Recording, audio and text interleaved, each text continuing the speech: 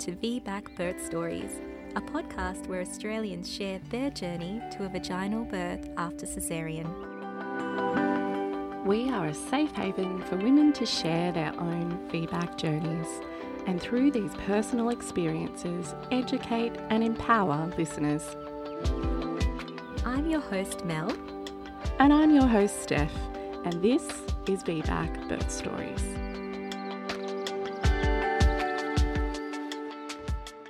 Hey everyone, thanks for joining us. Mel here. Today, Steph and I chat to Kiwi mum Nikki, who lives with her partner and 3 young boys in Brisbane. Nikki experienced 2 emergency caesareans and then a deeply healing vaginal birth. Prior to her primary caesarean, Nikki had not done any education about childbirth and just went with the flow, which was the flow of her care provider, a local public hospital. She laboured for 17 hours before being taken into theatre and describes this birth as traumatic. Hoping for a VBA2C in her second birth, which was only 13 and a half months after her first, she did educate herself a little bit more. However, her baby had other plans. She believes she possibly experienced a bit of postnatal depression after this birth and shares with us why she felt this way. Now, Nikki gave birth to her 3rd son in August, and it was during this pregnancy that she really stepped into her power, determined to birth on her terms despite facing resistance from her hospital. She did a number of things differently to prepare, which we can't wait for you to hear. And she also shares the profound impact birth can have on mother and child, which she has discovered through her own experience. Thank you, Nikki, for sharing your VBA2C journey with us and for standing up, not only for yourself, but for other mothers as well. There's a lot to take away from Nikki's episode, and we hope you all enjoy listening in. Oh, and there is a slight language warning on this one too, and there's a slight trigger warning as well as miscarriage is discussed. Thank you for tuning in and enjoy.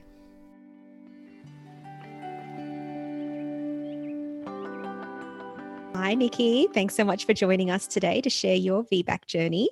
Would you like to start by? You're welcome. Would you like to start by telling us a little bit about yourself? Yeah, sure. My name's Nikki. I'm a love and relationship coach and a mama bear of 3 beautiful, wild boys, originally from New Zealand, and I now live in Brisbane with my beautiful partner and our 3 kids. Yeah. Before you fell pregnant, did you have any? The first time, did you have any pre-existing ideas around birth, or did you have any approach to it? My understanding of birth before I actually experienced my VBA2C, or birth itself, was that birth was done in a hospital, on your back, legs in the air, pushing and screaming, incredible pain, like surrounded by doctors, kind of literally what you see on movies.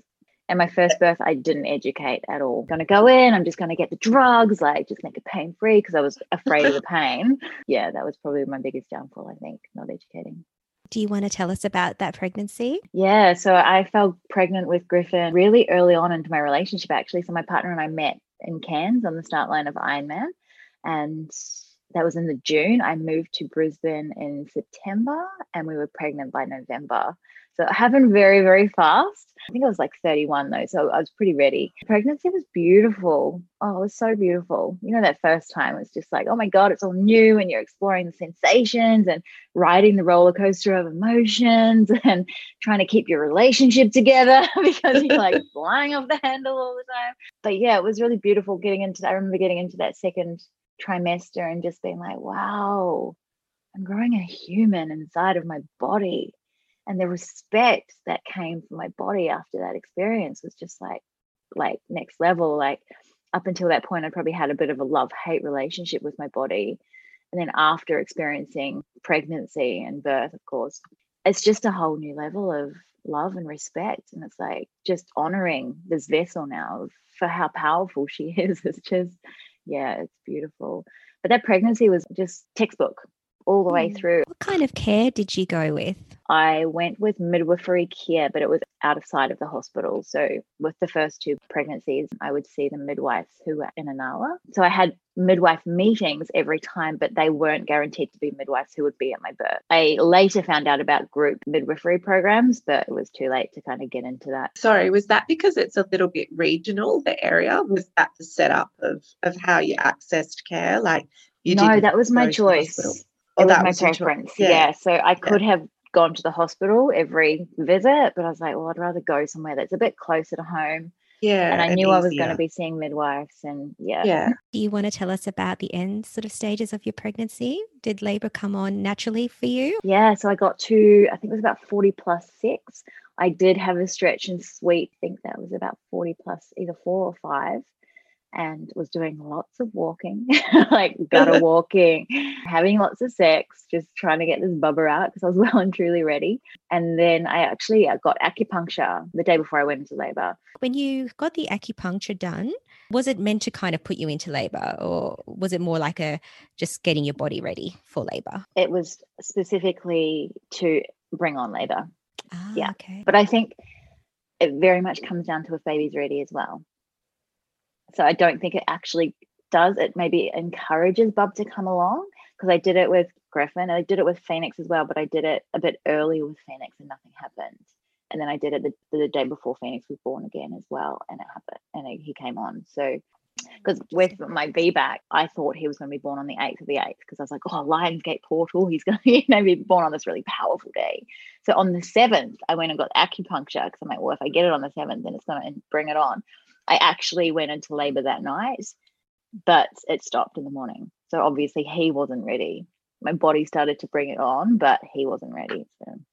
But yeah, that morning, about 2:00 in the morning, labor began. And it was beautiful. It was like, oh, that excitement of, oh my gosh, it's happening. Like, oh my God, we're going to meet our baby. And then also like the fear of like, what's going to happen, and just riding the waves of the surges. I think we went to the hospital about 3 after having laboured since about 2:30 at home. They were starting to come pretty close. I spoke to my girlfriend and she was like, yeah, I think you should probably go. So we did. And we got in there, and I don't think I was that far along. I think it was only about 3 or 4 centimetres. So they were like, you can either stay here or you can go home. And we were like, look, we're going to stay, because if we'd gone home, then we would have possibly been coming back and peak our traffic. And it was just like not going to happen. So continued to labour at the hospital. And see, for me, I had no understanding of the stages of labour, because I hadn't done any educating for this labour at all. I was just kind of riding on what the doctors were telling me. I'm just in full trust of what the doctors were telling me. It was like, I was excited to get the not the episiotomy. Oh no. Like, definitely not excited for that. What's the one when they go on the back? Baby brains just kicked in. Epidural. That's it. Yeah. Not the episiotomy. Yeah, definitely not excited for that. Yeah, I was just like, yeah, give me that. But I enjoyed, like, I remember it being not too bad. We were in this room in the hospital. My partner was just, laying there on his phone, and he went out and got me chips, and I was just bouncing on the ball, and it was just felt really beautiful. I had a vaginal examination done, and everything was progressing really nicely. And then I got to 7 centimeters, and I'm like, right, yep, you're ready to go down to the birth suite. So off we toddled, and that's when things kind of started to go a bit pear-shaped from there. The midwife that was on that night was a lovely woman. And I knew that I didn't want gas, because I knew that gas was going to make me like really dizzy and feel really out of my body, like just all up in my head. I was like, I don't want to do that. And I knew it would make me feel sick. But she basically came down and she said, look, the doctor's not able to do your epidural. He's not here at the moment. So you're going to have to just deal with gas. And I'm like, no, I don't want gas. Like, I really don't want gas. And I remember going into the toilet and sitting down, because I just needed to do a wee, or felt like I needed to do a wee. And I had a surge when I was on the toilet, and I was just like gripping on to the sides, like, oh my God, okay, this is starting to get intense. Like, it was like, sheesh kebabs, that's full on. Coming out of there, and she had obviously heard me. She's like, get on the bed. And then the next one came, and next minute there's this mask on my face. And I'm like, she's like, just breathe. And I'm like, what the heck? Like I said, I don't want this. So obviously you're so vulnerable in that space, in that time, where it was just like, okay. And I just breathed. And of course, I started getting dizzy. I started feeling sick. And I'm like, get it off me. Like, no, I do not want that. She's like, okay, took it off. And then she came back about, I think, 10 minutes later, 20 minutes later, and said, oh, we found another anaesthetist who's going to come and do your epidural for you. And I was like, fantastic, awesome. Did you know how many centimeters dilated you were? I was around 7 or 8 Okay, centimeters. cool. So they got me up on the bed and they got the epidural in. And I remember that, like leaning forward and trying to breathe through a surge or get through a surge without moving while he's putting a needle in my back. It was just, yeah, it was intense. But they got it in, and then she kind of came over and she laid me down on my back. And I said, look, I can't lie on my back. My whole pregnancy, like all of my pregnancies, I haven't been able to lie on my back. I would literally lose all sensation in my body. It would just hit on nerves. It wasn't good for me. And she pushed me on my back, and I said, I can't be on my back. Like, this is not going to end well. And she's like, well, you have to be. And she actually pushed me down onto the bed. And I was just like, this is not going to end well. And next minute, my blood pressure is dropping. I'm starting to vomit. Baby's heart rate's dropping. There's doctors and nurses coming into the room, and one of the doctor sits down with me, and she's like, this is what's going on. Baby's heart rate's dropping. We can't get it back up. And if it's not back up in like 10 minutes, then we're going to have to take you in for an emergency C-section. And this is, for a first-time mum, and it makes me so emotional because it's such a huge thing. And it really just breaks my heart that this happens to so many women.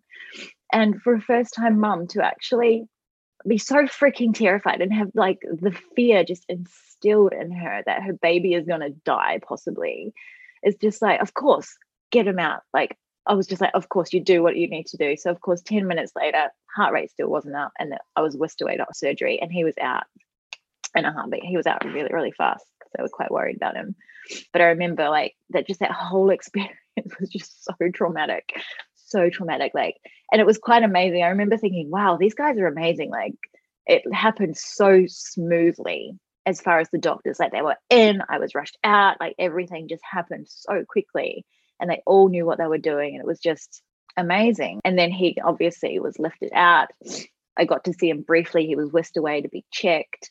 My partner got to do the cord and stuff, and I'm lying there on the table being stitched up, just going, what the hell just happened? Like, just in shock. And then, of course, next minute they bring him over. He's wrapped up. He's by my head, and everything's forgotten, of course, up until, you kind of start coming back to the experience and then start dealing with the after effects of that. But I remember being incredibly bruised. Like, I had big, like, blue bruise around my scar after that experience because it just happened so quickly and they were just so rough. It was just like, we just got to get him out. Thankfully, he was completely fine, and we get to have this beautiful, healthy boy. But it was a full-on experience. Was there any explanation for the urgency there to get him out, or anything about him after he was born that indicated what had gone on? All I got told was that his heart rate was dropping and it wasn't coming back up. That was all I got told. And of course, when you hear that and you're in that kind of position, you're just like, he's my baby, of course. Like, do what you need to do to get him out. Like, that's all you think about, his safety and wellness. But he was completely fine as far as I knew. Like, there was nothing said afterwards that explained why it happened, or no, there wasn't.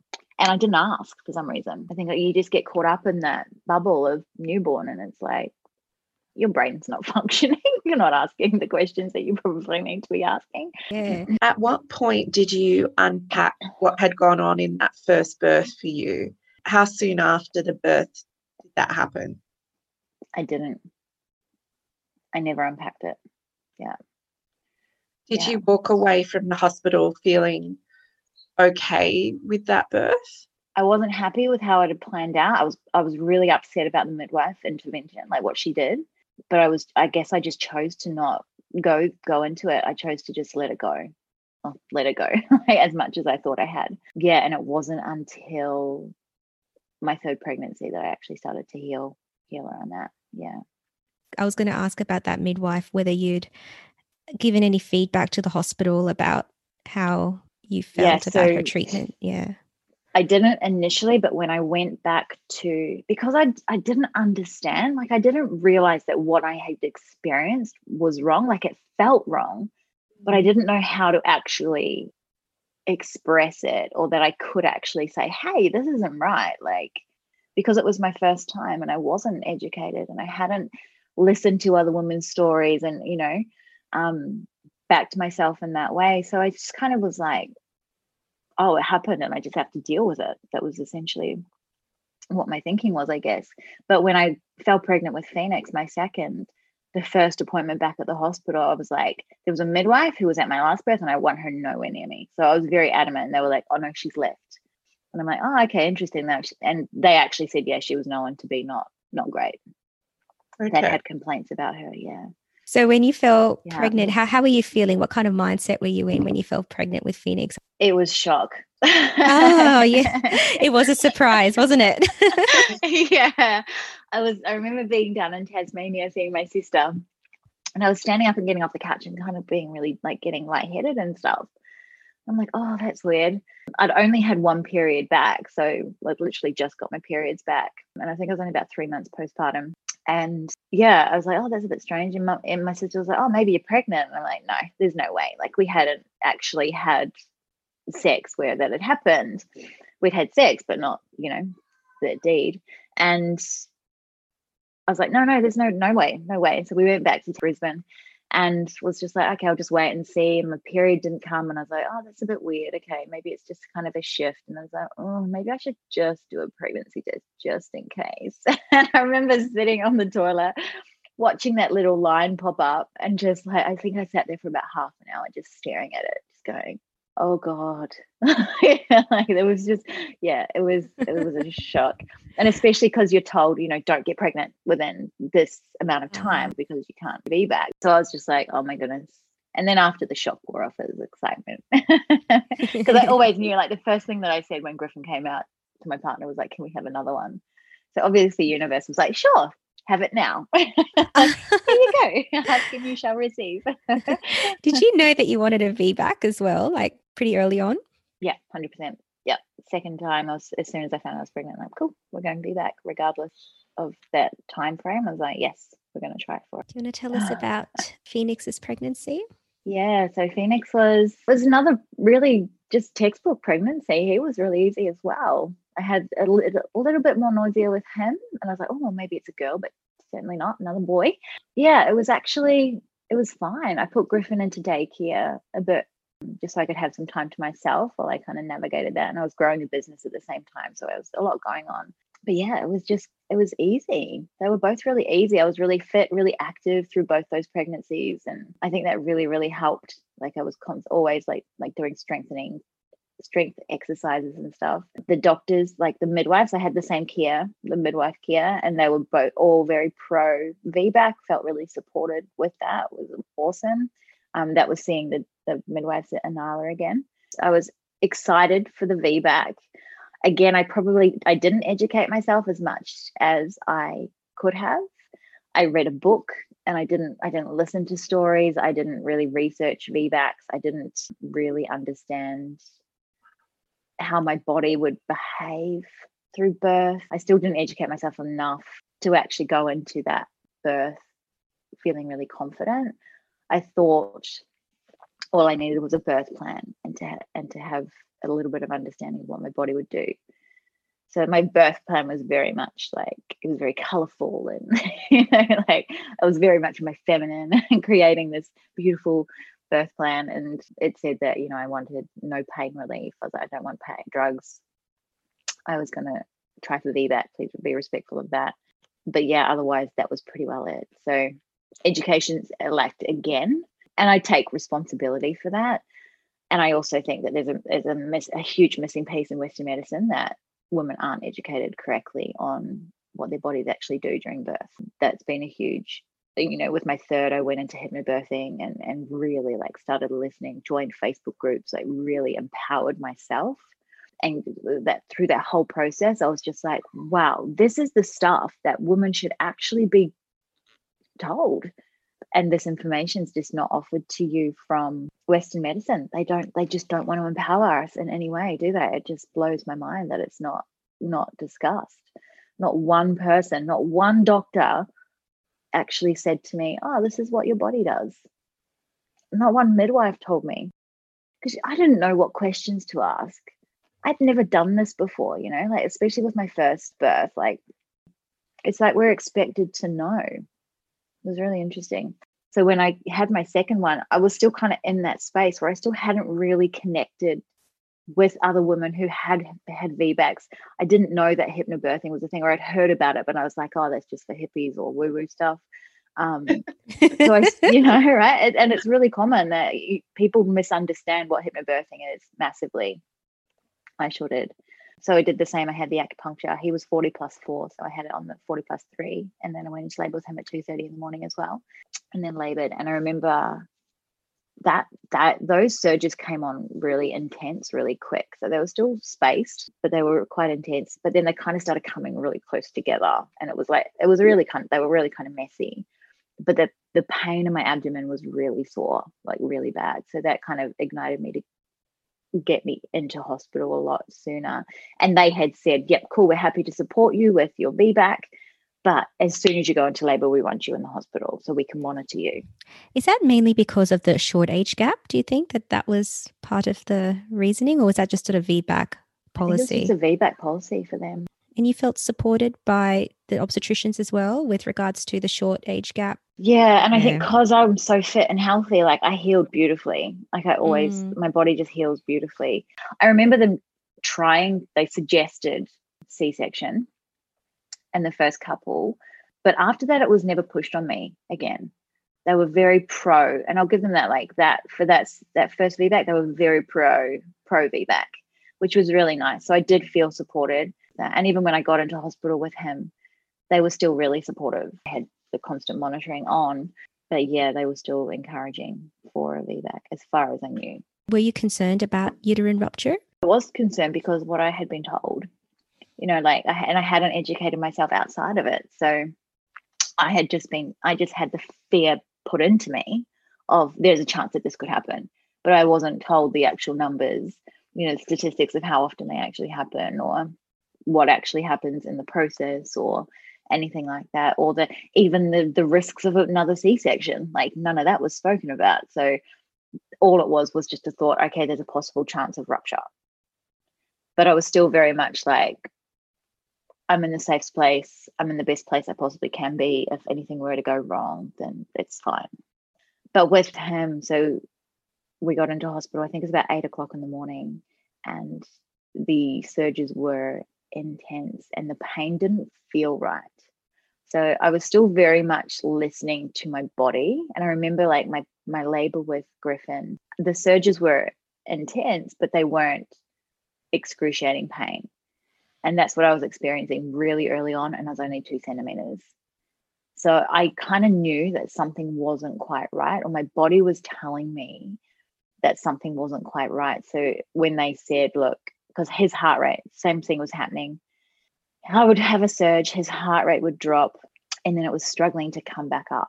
So it's normal for their heart rate to drop, obviously, when you're having a surge, but then usually it comes back up pretty quickly. But for him, it was coming up really slowly. I just knew there was something not right. Like my motherly instincts were like, there's something not right. We need to get him out. So when they said, look, we need to do a C-section again, I was like, yeah, absolutely. I'm 100% with you. Like, and I felt like it was still my choice. And sure enough, he had actually, so my waters didn't break with any of my kids. So he had actually pooed in the sac. So he had meconium in the sac and he had ingested as well. So he was just letting us know, my body was letting me know that he needed to come out really, really quickly. So we got him out, and that was a calmer experience again. So I didn't have any bruising. It wasn't as stressful, but he literally was picked up. I saw a glimpse of him. He was taken away, and then I didn't get to see him again for 8 hours. So that was another trauma on top of a trauma that was just like, oh my goodness, like what the heck? So I think after that, it was like, right, no more kids for a while. Like I need a break. I knew I wanted a third, like 100% knew I wanted a third, but yeah, I needed to have that break between them in order to kind of just heal and process and get ready for the possibility of a third. How did that healing and processing look like for you? I look back on it now and I feel like I possibly experienced a little bit of PND, but I didn't realize it at the time, but I wasn't in a good place. I felt really, because I didn't have my parents, like I didn't have family here that could support, and I felt quite alone. I remember talking to my mum and just saying I'm not coping, and then next minute my sister had booked a flight to come over and just be with me for a week or two, which was amazing. So it took a while. So Phoenix, actually, he came out and was on antibiotics. Of course, they put him on antibiotics straight away for the Meconium. Then eventually I got to hold him, but when I was in labor, my partner was sick. So we got home. We were home for a couple of days, and he got a temp, and he got up to like 38.5 or something. So we were back to the hospital, and he had another, God, I'm going to cry. He had another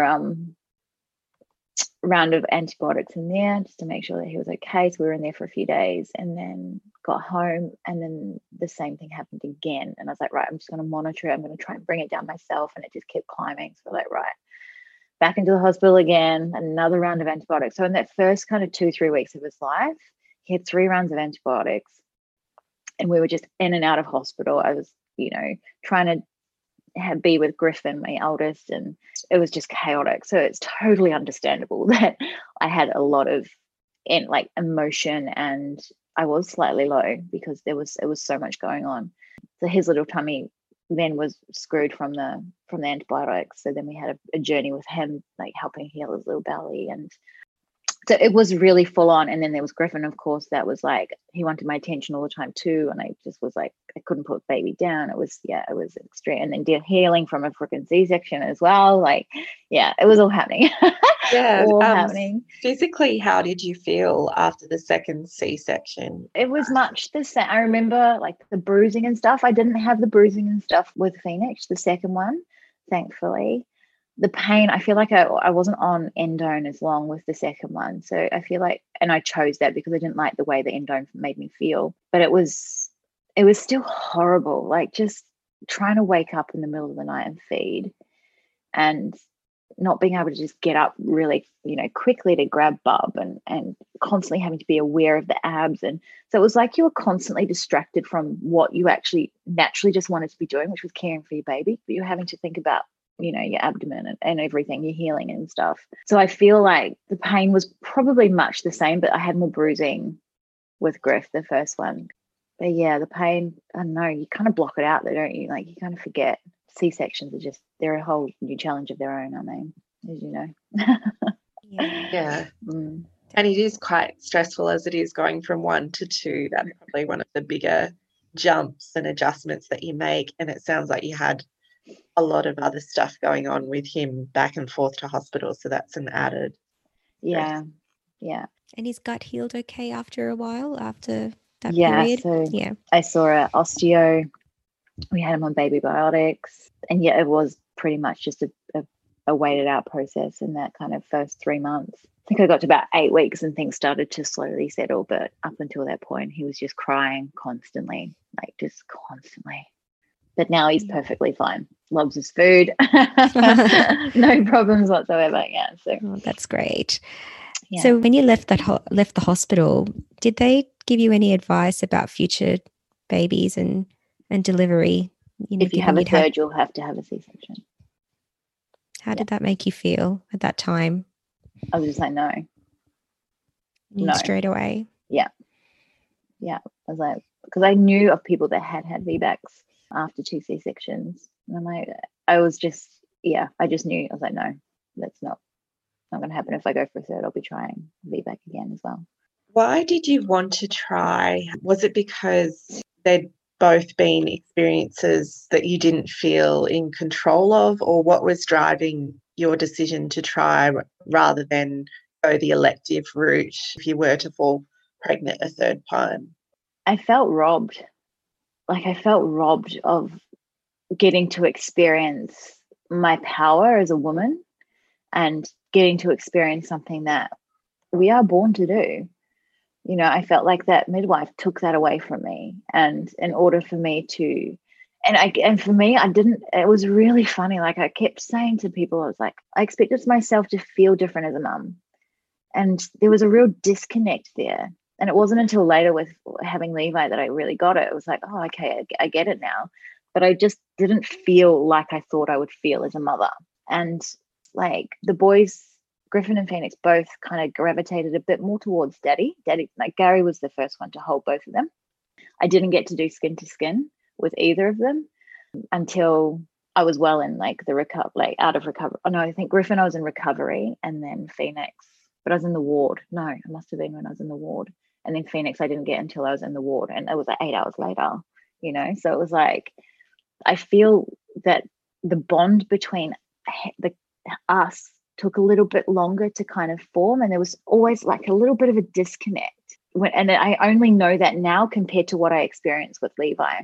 And so the boys tended to gravitate more towards Gary, my partner. Like Griffin, I could never settle Griffin. Griffin only ever settled with Gary. Phoenix, because I think we had that time in hospital together, he was a bit closer to me. But then when I look at what I have with Levi, it's completely different.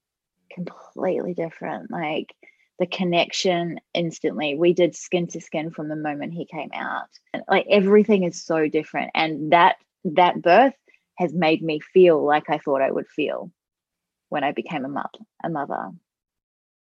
When you fell pregnant with Levi, you knew already that you wanted a VBAC after 2 caesareans. He's in the same hospital. Can you tell us a little bit about those conversations? So this time around, I got in and I was adamant. I'm like, yes, I'm having a VBAC. They were like, okay, great. So the initial conversation was pretty good. I saw a midwife and she was like, yep, cool. We encourage VBAC here. She ran through the risks, of course, around the C-section. And I'm like, yep, that's fine. And then she's like, okay, so what kind of care do you want? Do you want to go and see the Anala midwives again? I was like, no, I wanted to this time keep it all at the hospital so that I would have that continuation of care. I tried to get into the midwifery group and I didn't, unfortunately. But then I was like, okay, well, at least if I'm coming to the hospital, I'm seeing the same midwives every time who are possibly going to be on duty when I am in labour.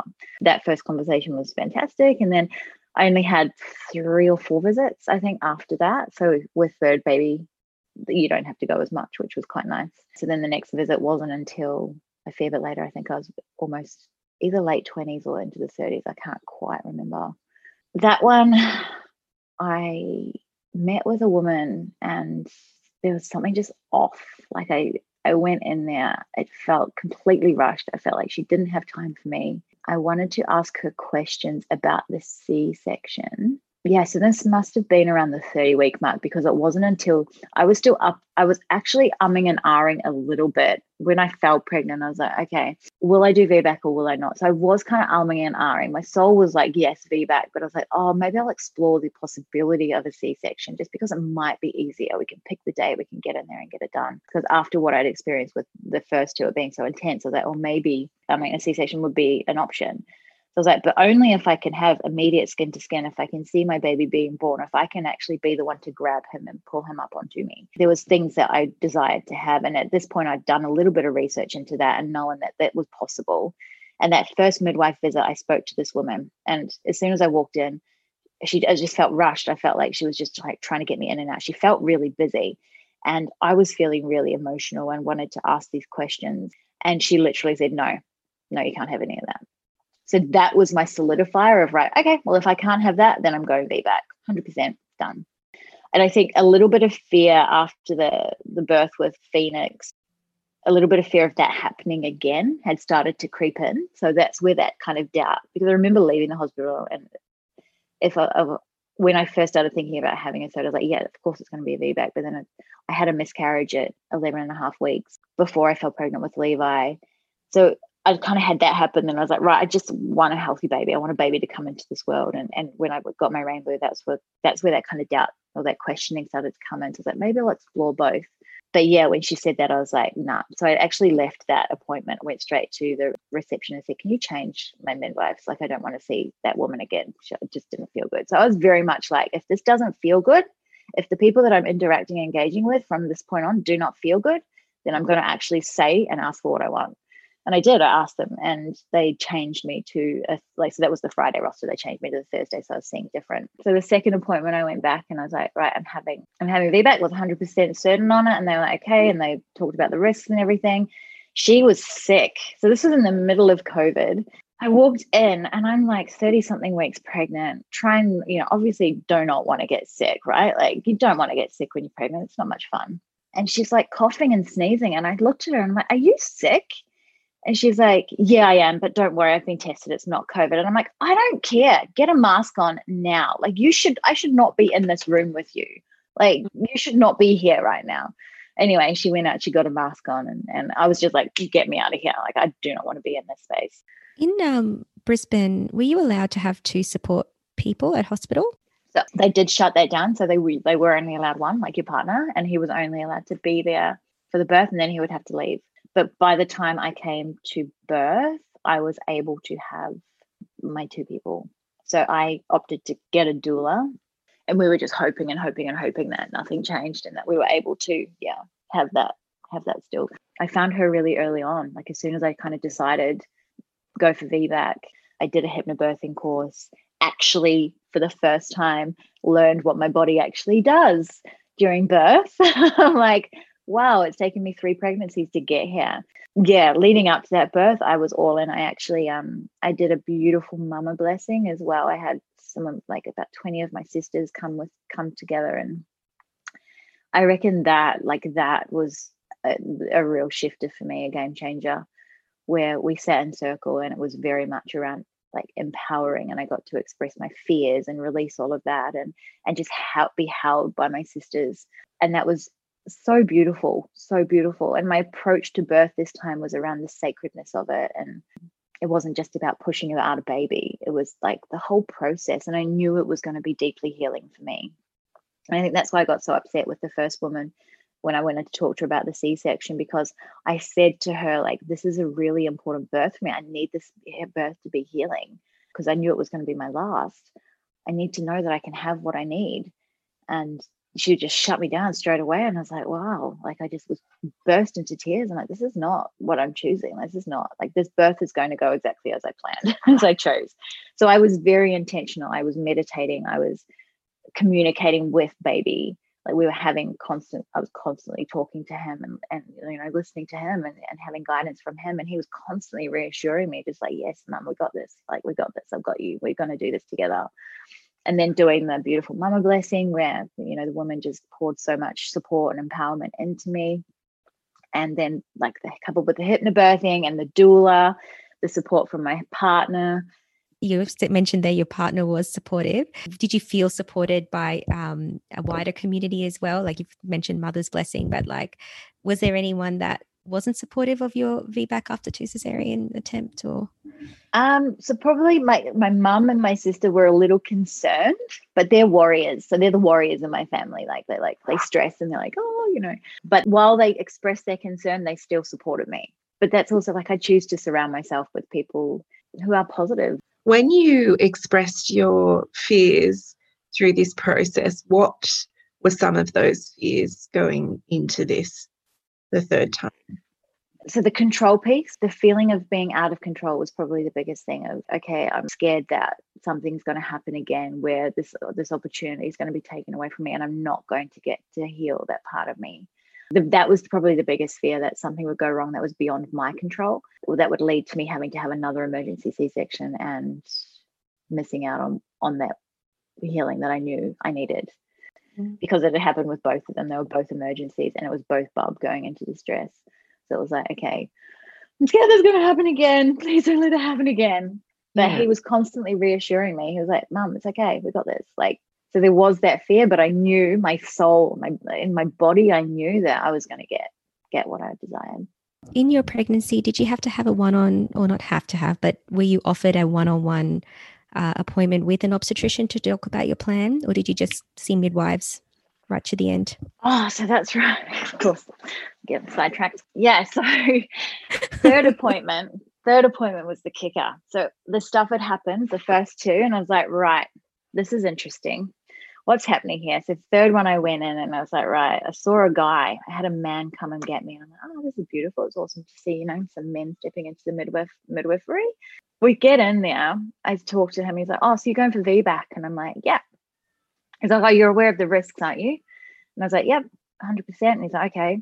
And it was the appointment where I was going to be seeing an OB.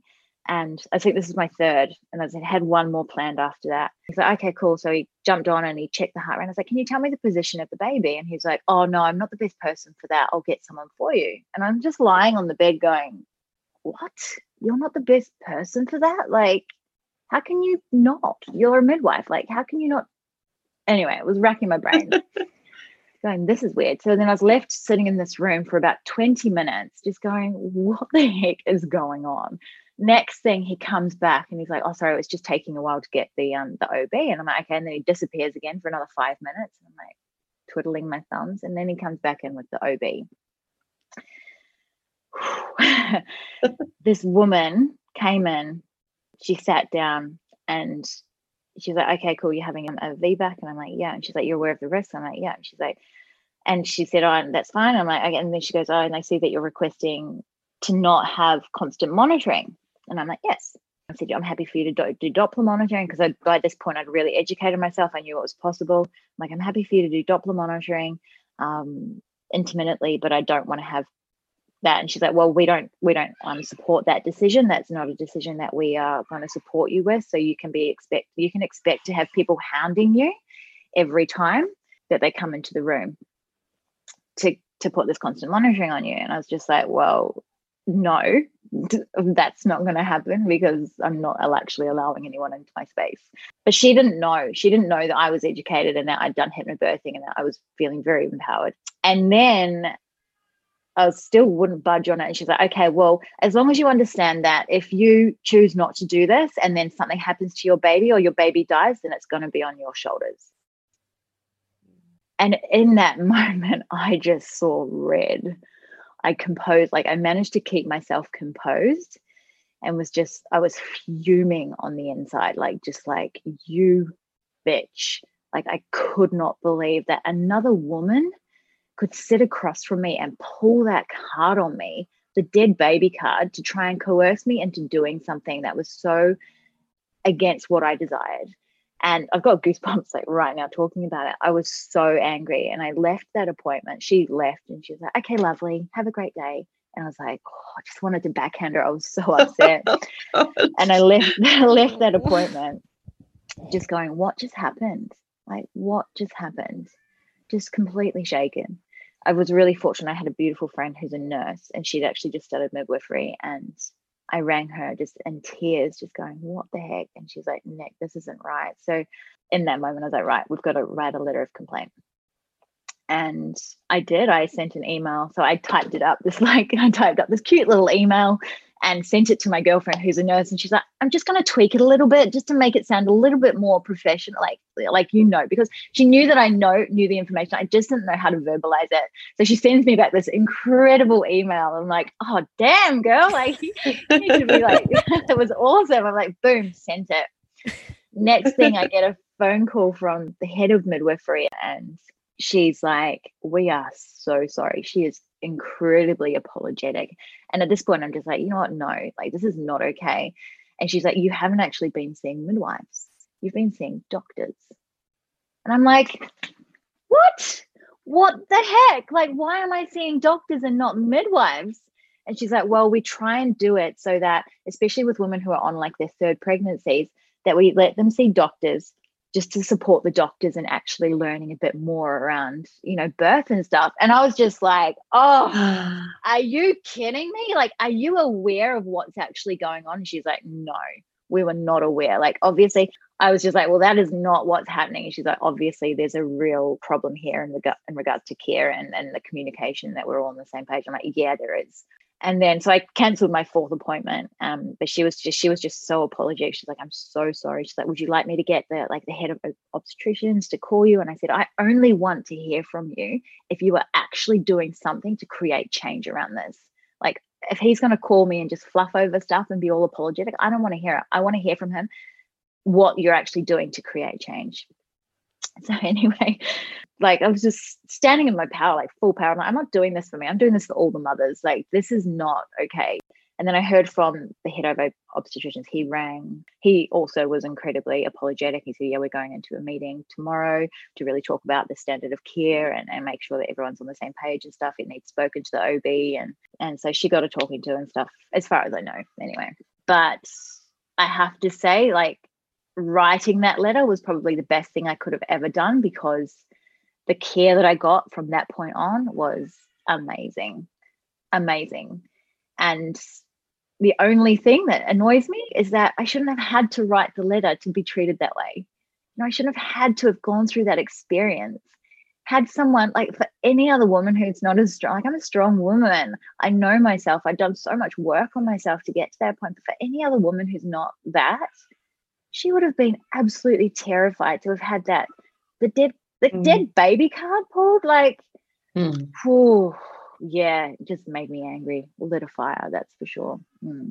So what ended up being the resolution to that in terms of monitoring? Did they respect your wishes in the end, or did you reach a compromise? Or I still didn't experience constant monitoring. Yeah, the midwife, like that, and that's what I mean. Like, they were so respectful. It was like I had my birth plan. I was a hypnobirthing mama, so I had a sign on the door. No one was allowed to enter the room. I only had my partner and my doula in there, as well as the midwife, but no one else was allowed to enter the space without permission. I had a birth plan that literally everyone had to read before they could even come and talk to me. They weren't to talk directly to me initially. They were to talk to my partner, and then they would come to me if they wanted to. Like, this is on my terms now. The reason I was able to be like that was because I had built such an incredible connection with my body, with my baby, and educated myself so much. So I'm in no way suggesting that women just go in there gung ho. I'm like, educate yourself. You have to educate yourself to find out, and to really build that relationship with yourself, to feel empowered and to know your body, right? Like, so many women live our lives in our heads that we're so disconnected from our bodies. So really taking that time to understand that. My doula was incredibly empowering as well. So we labored at home. I labored at home. So I went into labor at like 8:30 p.m. on the Tuesday night, and we didn't get to the hospital until I think it was about 3 o'clock in the afternoon on Wednesday. So I chose to labor at home for that whole time. And by the time we got in there, that obviously had a mark or a check against my name saying, treat this woman, like, just be really, really mindful of this woman, like, make sure she gets the gold standard. You've got the VIP. The VIP, yeah. Because I'd said I didn't want to any VEs. I didn't want to know, like, the number. And this is all stuff that I decided on prior to going into labor. So, I didn't want anyone in the room. I didn't want constant monitoring. I was okay for the Doppler and stuff. I wanted to be able to be in water, etc. So when we got into the hospital, like, things were really intense. And I was seen initially by the first lady and then taken in to see a midwife. And she wanted to do a vaginal exam. I was like, I've got a birth plan there. Can you read my birth plan? My doula said that, actually. And so she read the birth plan. She says, okay, cool. So I see that you've requested not to have a vaginal exam. And at this point, I was kind of like, the curiosity was kind of getting the better of me. And I'm like, like, it's been a really long time. I'm really tired because I'd been up since like 6 o'clock Tuesday morning, hadn't slept all night. And it was now, it's over 24 hours. I was pretty tired. I was like, I kind of wanted to know what was going on in there. And I was adamant. I was certain that I had to be at least 7 centimeters. Like, it had been, it was intense. So anyway, we got in there and I was like, okay, maybe I do. But what I loved was that it was up to me. So this time around, nothing was being forced on me. I was getting to make the decisions. And that was where that respect was coming in. It was like, okay, I see that you've chosen that. I would love to do it, but I understand that you don't, and that's okay.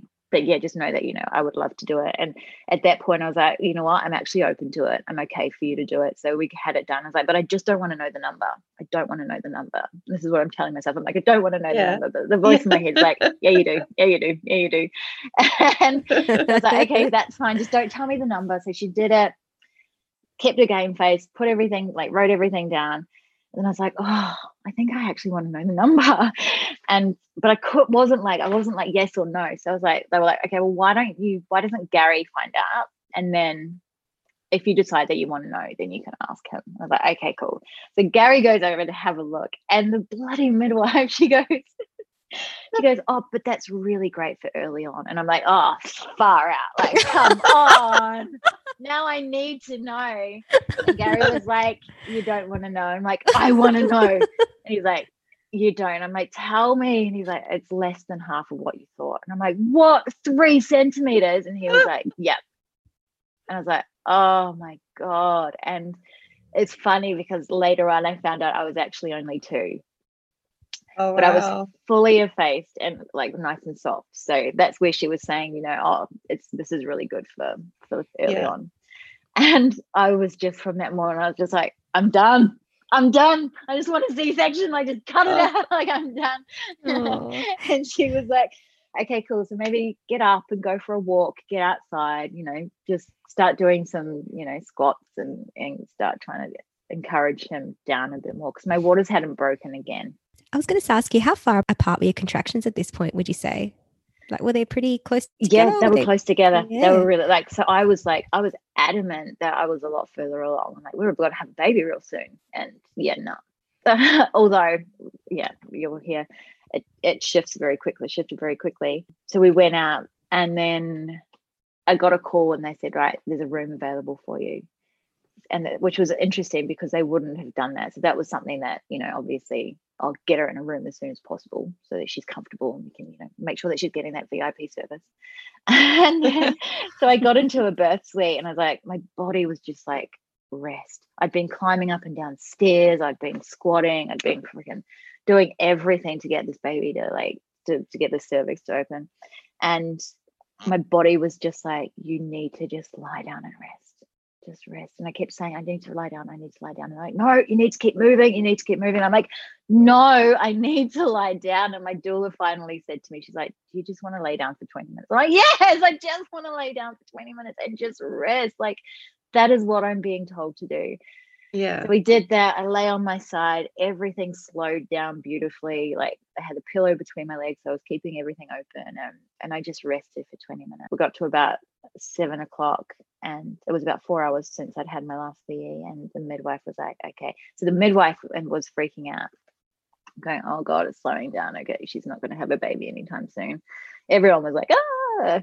And I was just in full trust. I'm like, no, I need this time to just regroup, and then I'm going to be good to go. And she's like, okay, do you want to do another exam? And I'm like, yeah. And I was 7 centimeters from rest.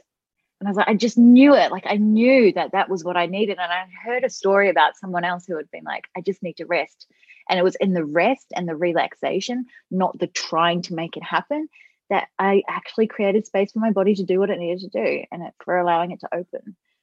And it was like, they were all just like, oh my gosh, we're going to have a baby. Like, let's do this. And I was like up in the shower, and off we went. So I was in the shower for about 3 hours, and the surges were coming, and I was like looking at my doula. I'm like, I can't do this anymore. I don't want to do this anymore.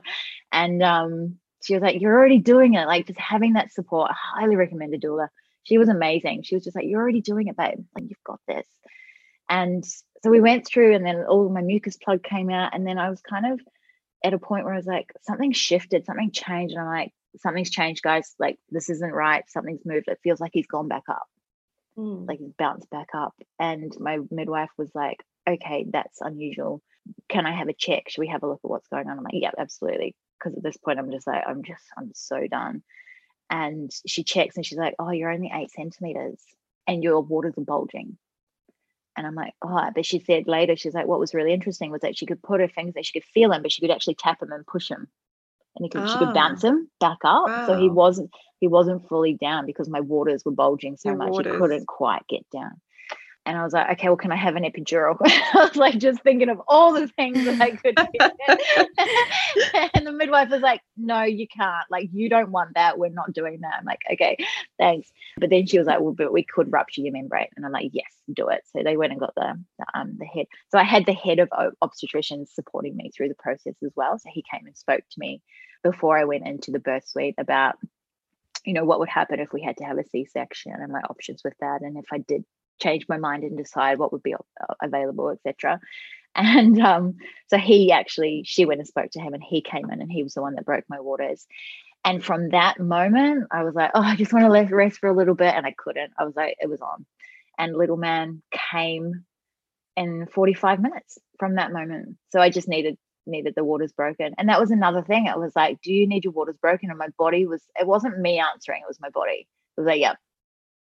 Because I knew that was the thing that was going to get him earthside, which was amazing. And yeah, that next 45 minutes was the most intense and life-altering, incredible experience of my life. Like, far out. I became a mother in that moment. Yeah. Wow. It was incredible. Oh, all right. Oh, wow. Yeah. So when he was born, what happened then? How did that feel in that moment? So I'd said that I didn't want to be push coached. So I remember like standing in the shower and just like holding on, and the surgeons were on top of each other, and it was like, oh my God again, oh my God again, oh my God again, you know, those feelings. And then like feeling him crown and the ring of fire, and I got to feel him crowning. So my midwife grabbed my hand and I felt his little head and was like, is that him? And they're like, yes. I'm like, oh my God. Like just like far out. This is so incredible and scary and intense at the same time. And oh God, it was just beautiful. And then but she was still trying to monitor with the Doppler, and his little heart rate was going a little bit funny. So we got his head came out, and she was like, I need you to just push. So she just wanted to get him out just to make sure he was okay, because he was looking a little bit gray.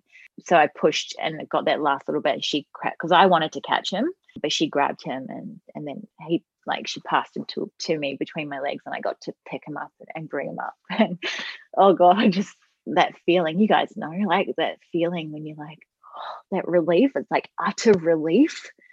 And just that rush of oxytocin and that love, and you just like looking at this baby or holding this baby, and I have no idea what was going on around me. I was just with that baby, and I was just like, can I lie down now? Like, like can I just get on the bed now? I don't need to lie down. They're like, yeah, of course. And I've got amazing photos. I don't know if you've seen them, but of me. A few, yeah, beautiful. There's one of me walking out of the shower, and I've got Gary on one side and my midwife on the other, and I'm holding the baby, and I'm just looking at the camera like, oh my God, I did it. Like, I just did it. It was, so amazing. And then after that, so it was like immediately to me, and he just was on me the whole time for like 5 hours. I was just like, he's not leaving me. They did everything that they needed to do. I birthed my placenta. Through that, I got stitched up. Did I get stitched up with him on me? I think he was off me at that point. Oh no, he was on me. We did he did a breast crawl, which was really beautiful. And yeah, it was just amazing. Just that instant connection of, like that shift. I felt the healing. I felt the shift inside of me instantly. I was like, this is what had been missing. This is what was missing. You know, like that. I'm a mother now. Yeah. It was really beautiful. Yeah. So healing. Beautiful. It's definitely very overwhelming, I think, particularly for you, where you had the previous 2 births where you hadn't experienced it. So you knew what was missing. And then to have that would have been quite overwhelming for you, I'd imagine. Yeah. And just that I did it. Like I actually did the thing that I didn't think I was possibly going to be able to do, based on what had happened, but also based on the fear that had been instilled. Like, birth is created, or, you know, as women, we're shown birth to be a really scary, painful thing. So there is a part of you that has that doubt of, oh my God, am I actually going to be able to do this? So to actually experience the power of a woman, my power as a woman, to birth a life through my body, like, and to actually transition through that intensity and the pain, to get through it and just be like, holy crap, like I felt like Superwoman.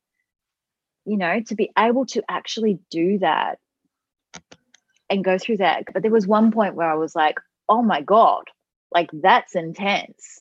That's really intense. I felt like my pelvis was breaking. Like my pelvis was expanding. And I'm like, my bones are breaking. I remember saying, things are breaking. And then she's like, no, baby. No, you're expanding. So my doula was like, no. So having her there to remind me that no stopped the fear. Yes. And anytime I was kind of going up into this, like she was like, bring it down. It was like, ooh, like to push out. Like the sounds you can't recreate. Like it's incredible. But Yeah. Just having that support to keep me feeling safe, that continuity of care with her. So she knew me, I trusted her. Having someone that you trust in that space is so important, because in that moment where I was like, oh my God, I'm breaking, my bones are breaking, she's like, no, you're expanding, you're about to meet your baby. And I'm like, like the excitement and all the things. It's just, oh God, it's such an incredible experience. Wow, I did that. Like, yeah, I can do anything. If I can experience that kind of pain and still be like, okay, man, there's nothing I can't do. We're incredible. Women are just freaking phenomenal.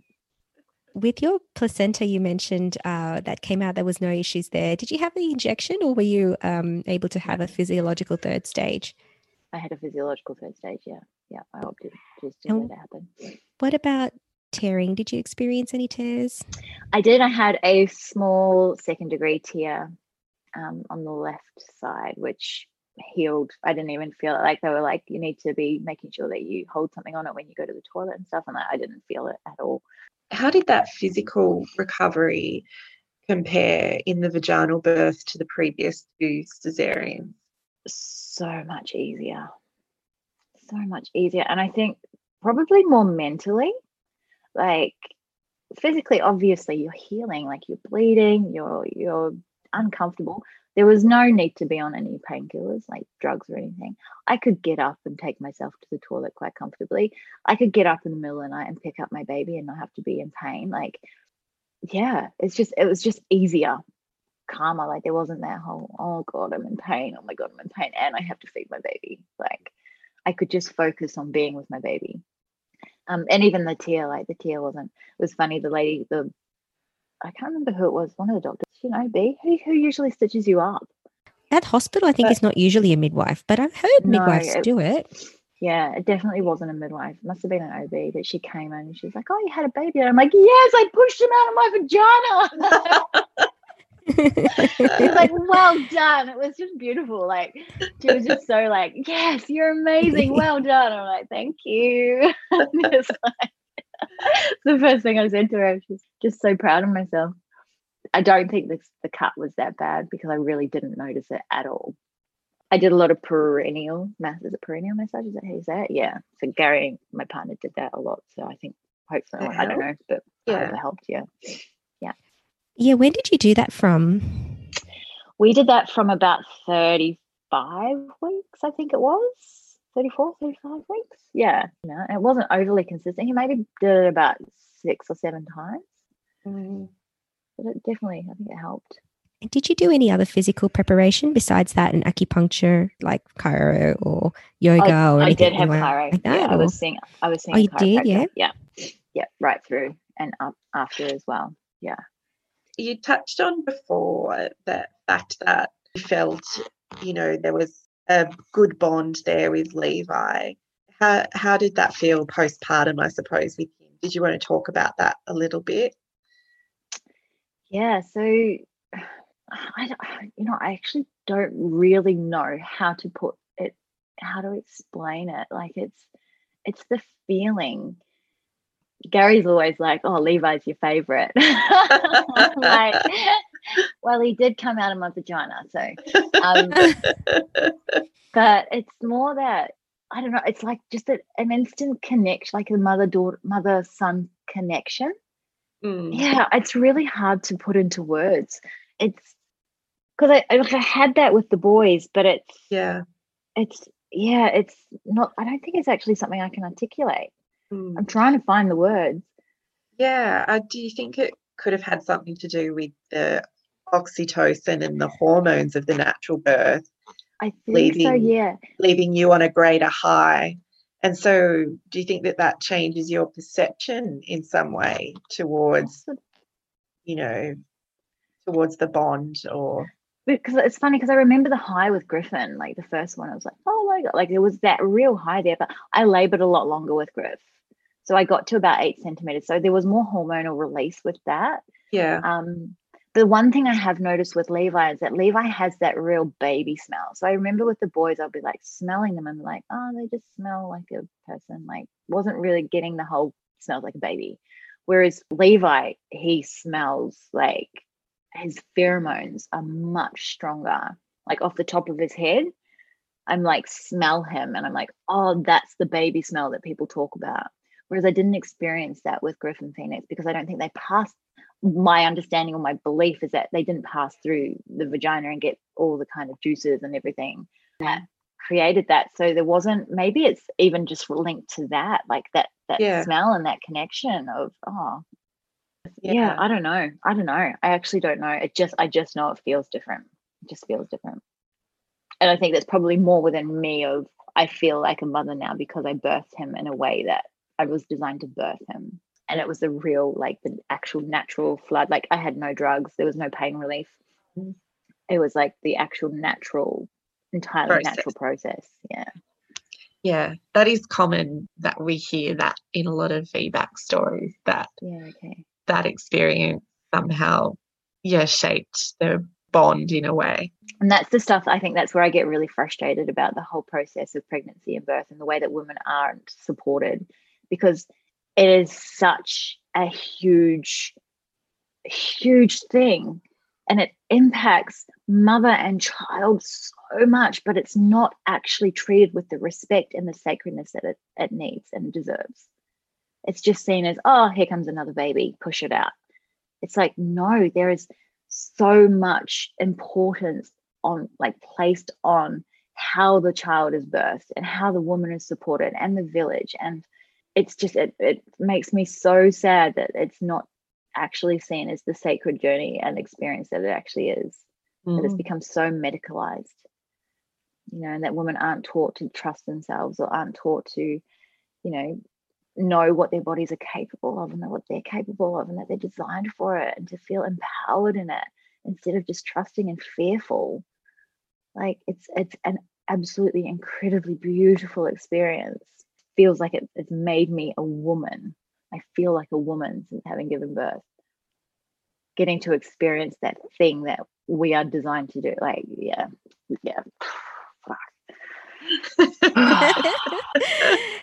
It's incredible. It is incredible. Absolutely. I think a key lesson or a key takeaway from your story is just that trust in your body and listening to your body. I think you did that, even in your first and second birth in particular, when you knew something was wrong, you knew intuitively that something wasn't right. Yeah. So I think that's a really, really good sort of takeaway, just listening. Yes. Yeah. And build that relationship with your body. Build that and listen to it. Like these vessels are so wise. They hold so much wisdom, and if we can actually just tune into and get out of here and get into this, we have every answer to every question that we need in our body with our intuition. It will always lead us in the right direction. But we spend so much time in our heads questioning everything that we forget that the answers are just here, neck down, get out of the head, get into the womb, start connecting with the womb and the pussy, for sure. Well, thank you so much for sharing your story with us. I think there's a lot of women out there who, would probably find themselves in your situation after 2 caesareans and not sure which route to take in their next pregnancy. And it's nice to hear a story. You've, given birth in hospital and all the challenges you faced as well. I don't know if you know, there's actually new VBAC guidelines that have come in for Queensland that are quite supportive of VBACs after 2 or more caesareans. So that's just come in really recently. So hopefully, or at least those in Queensland are not going to face as much resistance, given these guidelines are quite recent, and it just basically points out the research, how very slim the chances are of uterine rupture even in these scenarios as well. Right. Yeah. Like my mum, she had all 3 of us C-section, and she was, after her first one, she was told all your kids have to be C-section now. Wow. Yes. And that was a very common saying. There's once a C-section, always a C-section. I'm not sure if that generationally maybe has changed. Well, I guess once they know more and they understand more, then that's right. shifts, Yeah. don't they? Yeah. Thank you, Nikki. Thank you. Thank you for having me. It was so beautiful to revisit and relive that. Like, It's such a lovely story. Thank you for listening to this VBAC story. If you like the show, please subscribe and feel free to leave a review. If you would like to connect with us on social media, you can find us on Instagram and Facebook. Just search for VBAC Birth Stories. If you have a question or you'd like to express interest in sharing your personal story, email us at vbacbirthstories@gmail.com. VBAC Birth Stories is a podcast where we share women's lived experiences. Please be advised that it's not intended to replace medical advice. If you have any concerns at all during your pregnancy, please always speak to your healthcare provider.